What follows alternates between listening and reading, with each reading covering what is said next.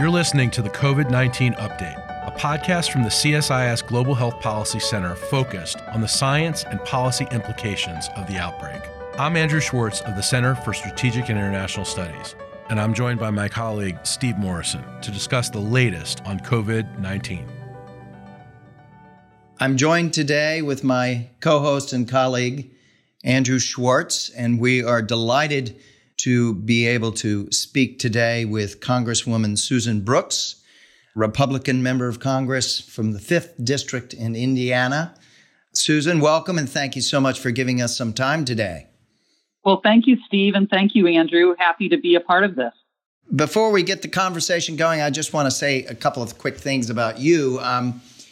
You've been in Congress since 2013, and in that period, you've really distinguished yourself with your leadership on health security, pandemic preparedness issues, among other issues. You've really been a champion of bipartisan pragmatism and cooperation, and you joined our Commission on Strengthening America's Health Security, the CSIS Commission, 2 years ago, and have been such an active and energetic contributor, and we're just terribly grateful to you and to your staff for all the contributions that you've made.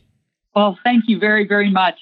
I've been very proud to be a part of the commission, and I just never would have guessed that before I leave Congress, which I'll be leaving Congress at the end of this year, that we would be taking so much of what I've learned from the experts that you've gathered, as well as my colleagues like Anna Eshoo and Tom Cole, who have been engaged in this important work far longer than I have been. But, we are now taking the many lessons we've learned, the things that we've exercised and talked about, and are putting, much of it into practice, and just really didn't think that exercises that you've asked me to be a part of would ever be something I would actually be, leaning on that expertise and background. Great. Thank you. So we're going to talk about a couple of different topics.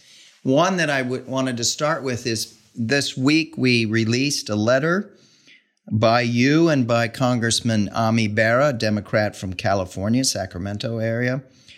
And in that letter, you lay out an argument for a crisis response corps for fulfilling many of the urgent needs here in the United States as we face the consequences of the pandemic. And the Crisis Corps concept was one that we developed quite carefully in the CSIS Commission report that we put out in November. But in that case, we were looking at how you could organize such a corps to operate outside our borders in very unstable and disordered settings, which is still very much an urgent need. But we weren't thinking about how that concept might be applied in the United States because we weren't anticipating a pandemic. I think this is a very, very promising idea, and I'm delighted that you, Congressman Bera, have stood behind it. Many others are standing behind this concept too. If you could just tell us a little bit about the concept and why you feel it's so important and what it might achieve. We are certainly seeing in communities all across the country our first responders who were always on the front lines, whether it's police, fire, EMS, are being called to duty, but now our healthcare system and the healthcare workers are truly on the front line as well. But yet there are so many other critically important, as we're learning, essential duties that still need to happen. Really, what would be best for the country is if we had a very trained and ready to spring into action type of crisis response corps, and in this case, for COVID-19, people who would be placed throughout the communities, and particularly in the hot spots, I think we'll see those hot spots moving around the country, to really work hand in hand with the first responders, with those who are overseeing the logistics, those who are taking in the calls, and those who can just really help the community in whatever the community needs most. So, for instance, in my community, we have a 211 call-in system for people to call in and ask for help. That call-in system used to get maybe 2,000 calls a day at most. It is now seeing 25,000 to 35,000 calls a day. So we need people to help answer calls and help direct citizens. We know that testing has ramped up significantly. And so maybe these folks in the COVID Disaster Corps could maybe help with whatever needs to be done to ramp up testing of citizens. There are just so many different responsibilities that often we don't think about in the whole chain of events that this group of citizens would just really be ready to go as a disaster response corps. Right now, FEMA has such an entity, and we have funded it at a higher level. We often think of the Red Cross. Those types of organizations have incredible volunteers who spring into action. But the group that we thought would be most relevant right now are the Peace Corps volunteers who have all been called back from different countries, primarily for their own safety. Yes, they've all come back from different countries. These are incredibly trained individuals. They've already been vetted and they've come back home, and let's mobilize them first and foremost, and then build out the Corps based really on their expertise and let them lead this effort. I think it's a tremendous concept. I want to thank you and others at CSIS for bringing it to Dr. Barra and I. And, we'd love to get more traction and support around the concept, but we need to do it quickly. I agree. I want to add just a little bit more detail to this. Peter Kilmarks at NIH, in his own private capacity, is a prominent public health expert and a very active former Peace Corps volunteer, pushed all of us to start thinking in these terms. And we also, in putting this together, reached out to medical officers, state of Illinois, state of Utah, state of Washington. We also consulted with folks at FEMA, at CDC, and many other places. So I think we ground truthed this pretty well and confirmed that at the state and municipal and county level, there's an appetite. There is a real need for additional talent to come in. They're going to have to be protected, obviously. I think that's going to be a big issue in making sure that they are adequately protected against the virus so that we don't have a lot of these core members infected. And I think speed is really important. We're talking about FEMA playing a major role at a federal level as a sort of umbrella institution. But you've said that you also feel like there needs to be a medical and public health partner in the mix. If you could tell us a little bit about that.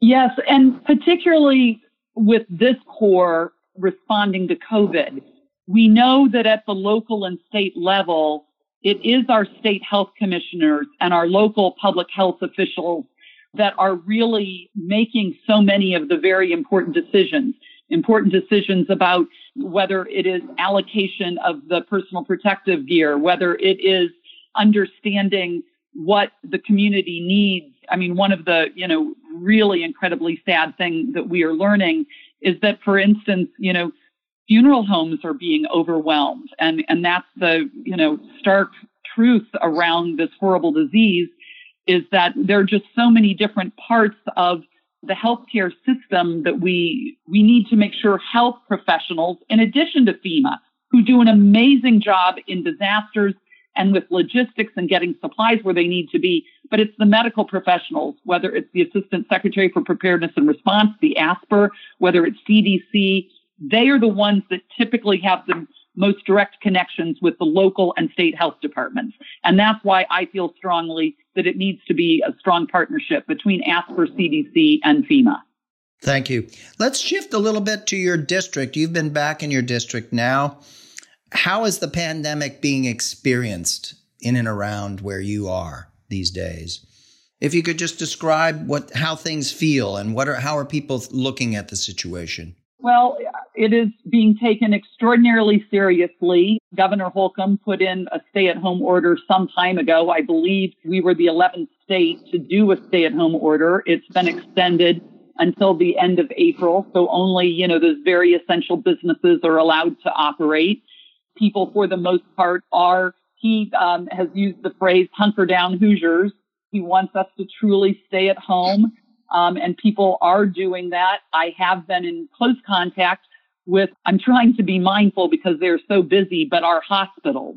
The Indiana delegation is on a fairly regular call with the Indiana Hospital Association. and they are bringing in hospital leaders from across the state to share with all of us what is happening on the ground in these hospitals. And so we're hearing from our largest systems like IU Health and community health networks to the small rural hospitals. And that's very helpful. In a district like mine that is urban, suburban, and rural, I need to hear from all of them. I spoke to two of my hospitals yesterday in a community north of Indianapolis called Anderson and Elwood, and they are part of these larger networks. And so they feel like they are being supported. They have the PPE they need. But these are the types of hospitals that might only have 4 or 5 ICU beds. And so they are concerned. They've made arrangements to create other ICU spaces within their hospitals, but they also feel better because they're part of this network, that the leaders of the network are ensuring that patients can be moved quickly if they needed to be. So that was reassuring to me to talk to both of those hospitals, one very small hospital and one larger hospital. There's always a concern about not enough tests. I think at the end of the day, that's been our biggest vulnerability. They would like to be testing more, and the guidelines and the availability of the tests, I think, have probably been the biggest problem. They said that the community, with respect to masks, I think more than anything else right now, when they thought there was a shortage, the community stepped up. And this is something that I think, we hear about, but it really is happening all across the country. People are making masks, and they are, sewing them, stitching them, or making masks. Then those masks are donated. They're sanitized and redistributed. It's just because this virus is so contagious, the number of masks that are needed is just unprecedented. I also saw, even in this morning's paper, that Indiana University are making some of these PPE with 3D computing. And so the innovation that's happening, and in some ways going back to, sewing again, is, I think, really a great way for the community to be involved. My wife pulled out her sewing machine and has been making masks from fabric that I brought back from the Ebola outbreak in Sierra Leone 5 years ago. Outstanding. So I'm very familiar with the small factories that are being created in our homes.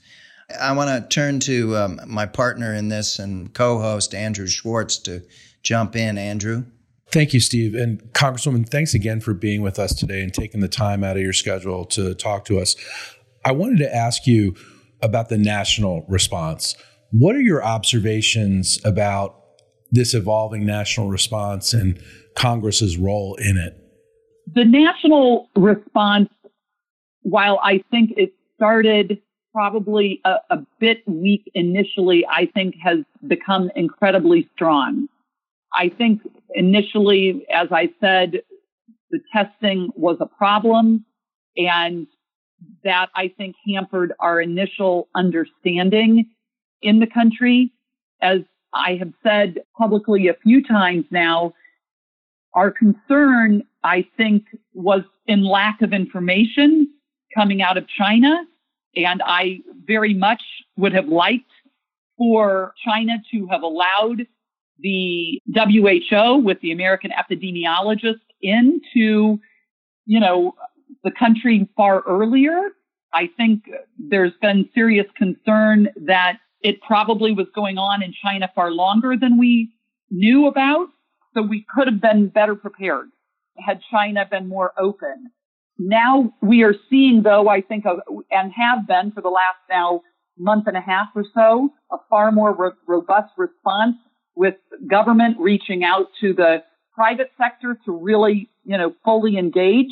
And I believe that they have, really fully engaged. So the governors have really been a critical part in this response, and local mayors.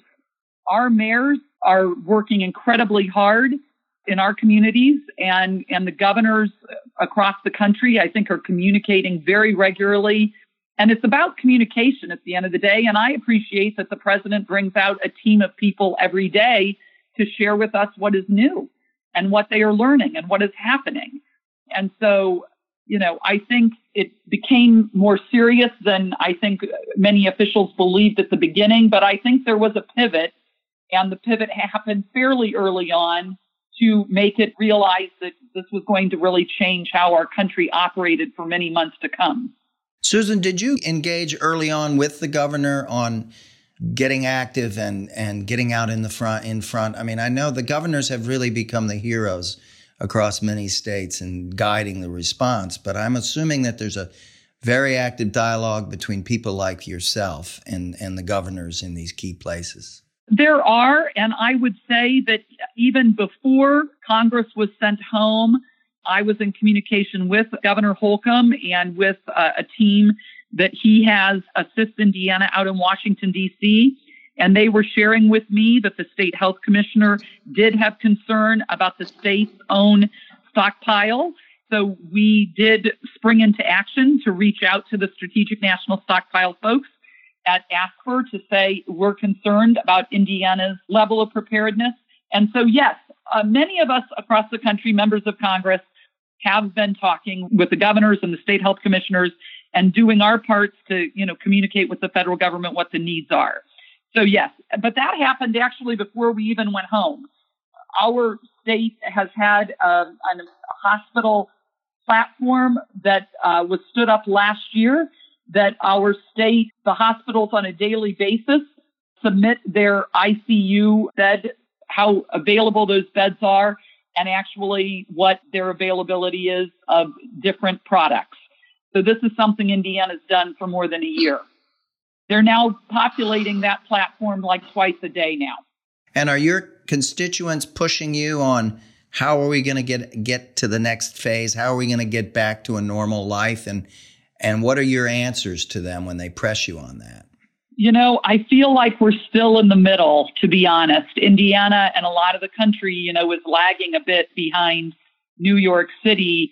And so more people are still focused on the response here than on the recovery.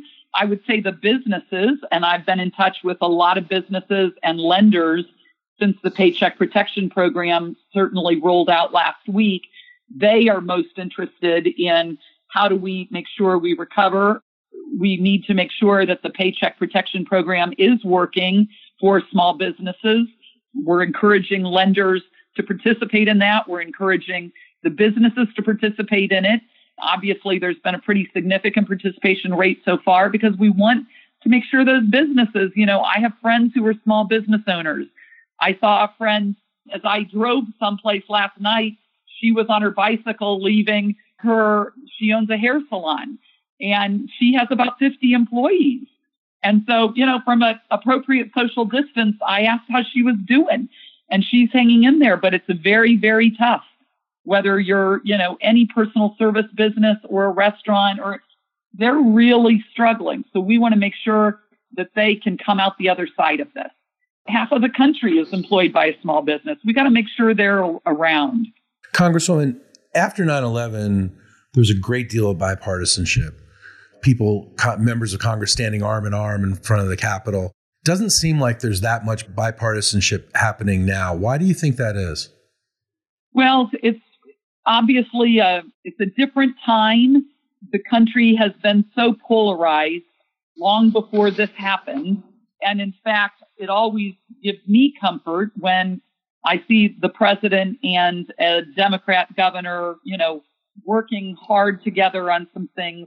I saw my friend Chris Christie on TV last Sunday, and as he said, as a former governor, during a time of crisis and disaster, it is such a time to set aside partisanship, and we have to join together on behalf of our constituents and work on these problems together. Now is not the time to be placing blame or to be pointing fingers, and there will be plenty of time later on to do after action reports, to do oversight hearings.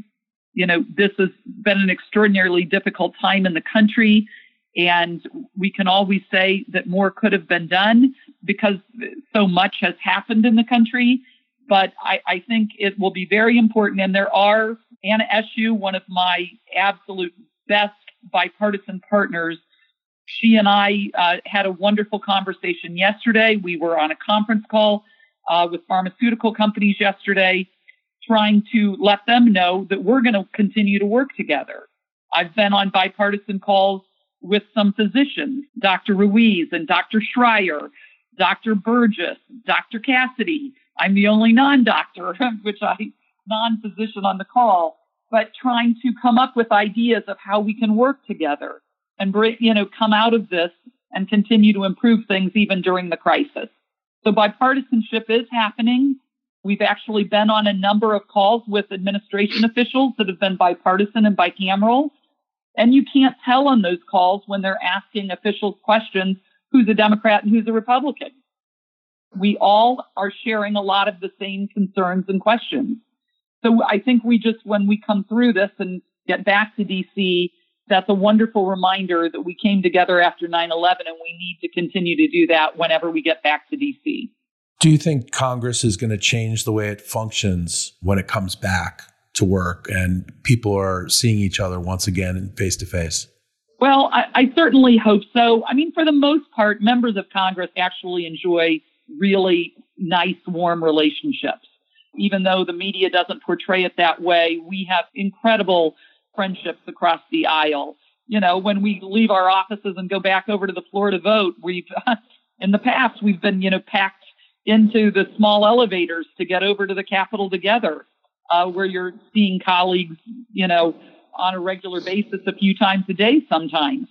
I think some of those practices may have to change depending on when we go back. How we operate may have to change. For the vote 2 weeks ago, we all social distance in the chamber. People were up in the gallery, and we'll have to see what kind of social distancing practices the Sergeant at Arms and House administration put into place. We aren't at a point where we have the ability to remote vote, but I'm on the modernization committee, the select committee to modernize Congress. And it's unfortunate that we didn't have the technology, that we didn't have the mechanism in place to allow us to remote vote for exact circumstances like this. I'm not one that believes we should go to remote voting, except we're in times of true crisis. But we're in a true crisis right now. And most of us wish we had that capability, but we don't right now. On that note, I want to just ask you a question pertaining to what we saw yesterday in Wisconsin with the very partisan clash there between the governor, Tony Evers, the Democratic governor, and the Republican legislators who control both chambers there. And it was all about the wisdom and advisability of moving towards mail-in ballots, which we're going to be heading in that direction for the national elections later in the fall. How are you thinking about this issue of moving towards universal mail-in ballots? That's a very difficult concept. I come from a state that has a strong, voter ID law, and we have for some time. It has been upheld over the years, the manner in which it is implemented. And so I do have serious concern about voter fraud if we go to straight mail-in ballots. I think it's very, very difficult. And that's why we don't have it at this point in time. These are all the types of discussions, though, that states will have. Our states still are in charge of the elections. And that obviously, with what happened in Wisconsin, that came to light. It's not a federal election system. It is a state election system. And so I know those secretaries of state all across the country are going to have these very serious discussions.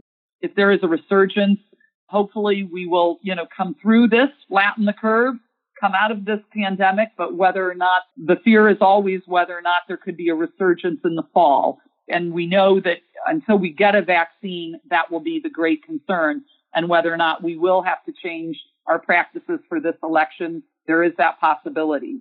But I think if there is some way that we can confirm the identity of the individual who turns in that ballot, I think that's what we'll have to get to. Thank you. Could you just give us a few examples of what it's like as a congressperson back in the district under these shutdown rules? How do you go about doing your business and serving your constituents? Well, and I will share with you, I would never have guessed how incredibly busy it's been. because obviously we're all teleworking, and as our staff, we have conference calls with the staff a few times a week.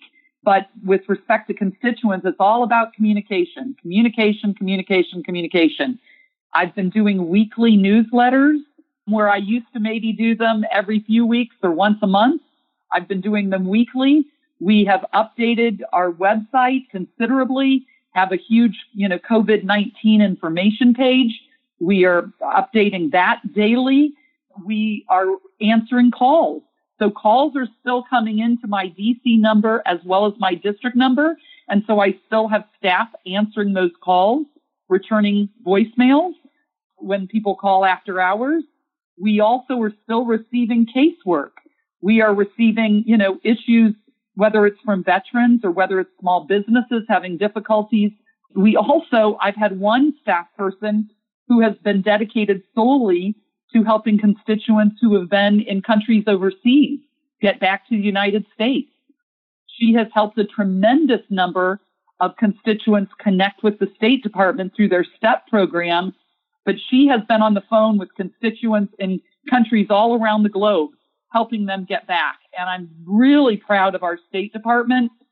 We have over 50,000 Americans in countries around the world, and I believe they've gotten back all but 20,000. And they're still bringing people back and helping them, get out of countries and come back to the United States. So we have done, and this is not just my office. This is what my colleagues are doing all across the country. We're communicating on social media. We're communicating through, giving interviews through Zoom or through Skype, through Facebook Live. We're doing a lot of things. And it's really mostly about communicating, listening. We're also making calls to make sure, checking in with, groups, whether it's hospitals, public health, businesses, chambers of commerce.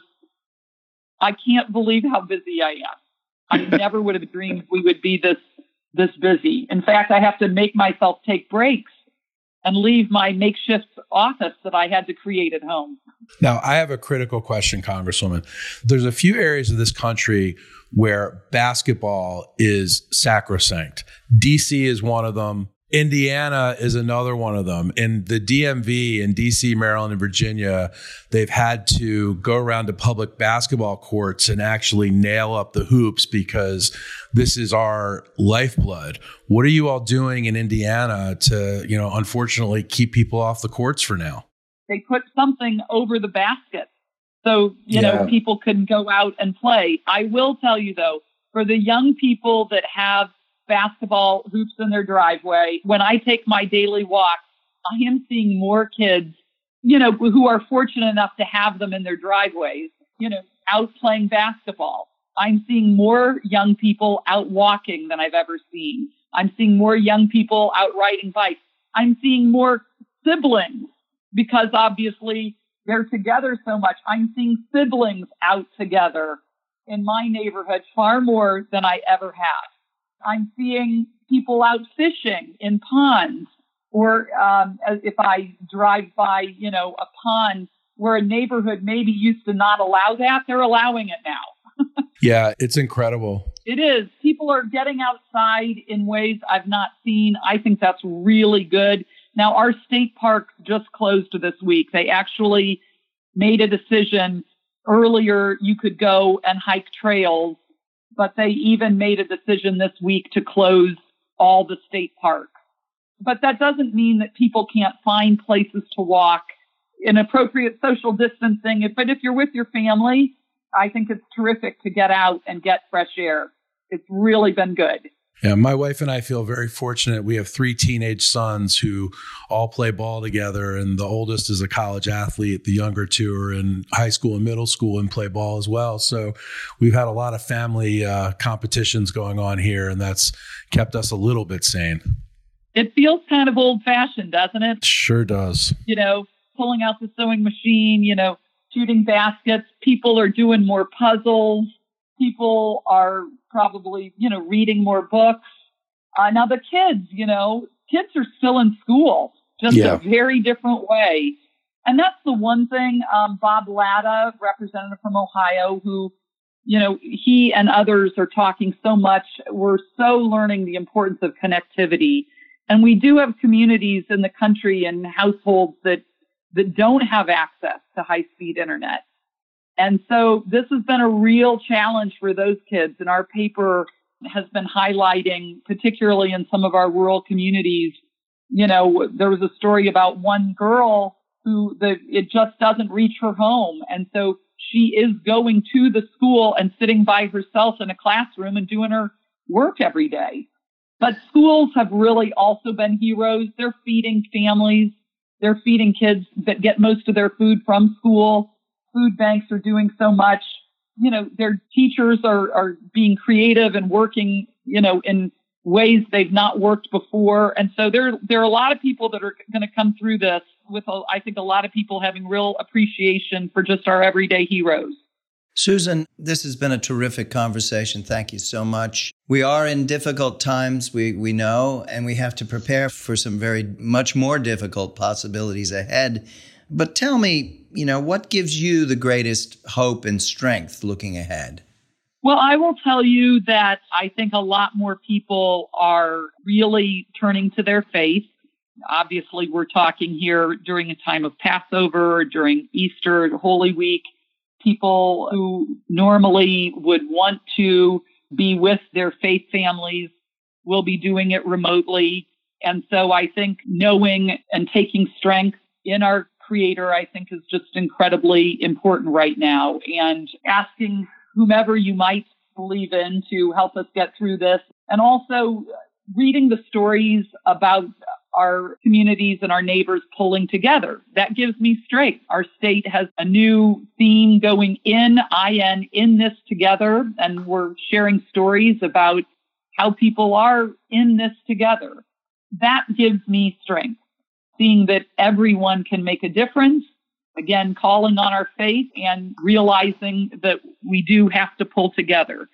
So that's what gives me strength. And I hope that everyone continues to pull together. We're in this together, and realize that our country is going to get through this. We're incredibly resilient people. We've been through very, very difficult times in the past. There's going to be a lot of sorrow and a lot of mourning. And we just have to realize that we will be strong when we come through this. Thank you, Susan. And just to close, thanks so much for all of your leadership in Congress and for all the generosity and contributions you've made over the last 2 years as a member of the CSIS Commission on Strengthening America's Health Security. We're very grateful to you for that. And I wish you the very best in this next period as we all move forward. Thank you both, and thank you to CSIS for your leadership. And I know that the team that you have assembled are going to continue to provide answers and guidance to the American people, as you have to me and many others. So I want to thank you for that. Thank you to you and your families and all the folks who are listening. It's so important to stay healthy. It's been my honor to be a part of your efforts, and God bless America. Absolutely. Thank you so much, Congresswoman. Take care, too. Take care.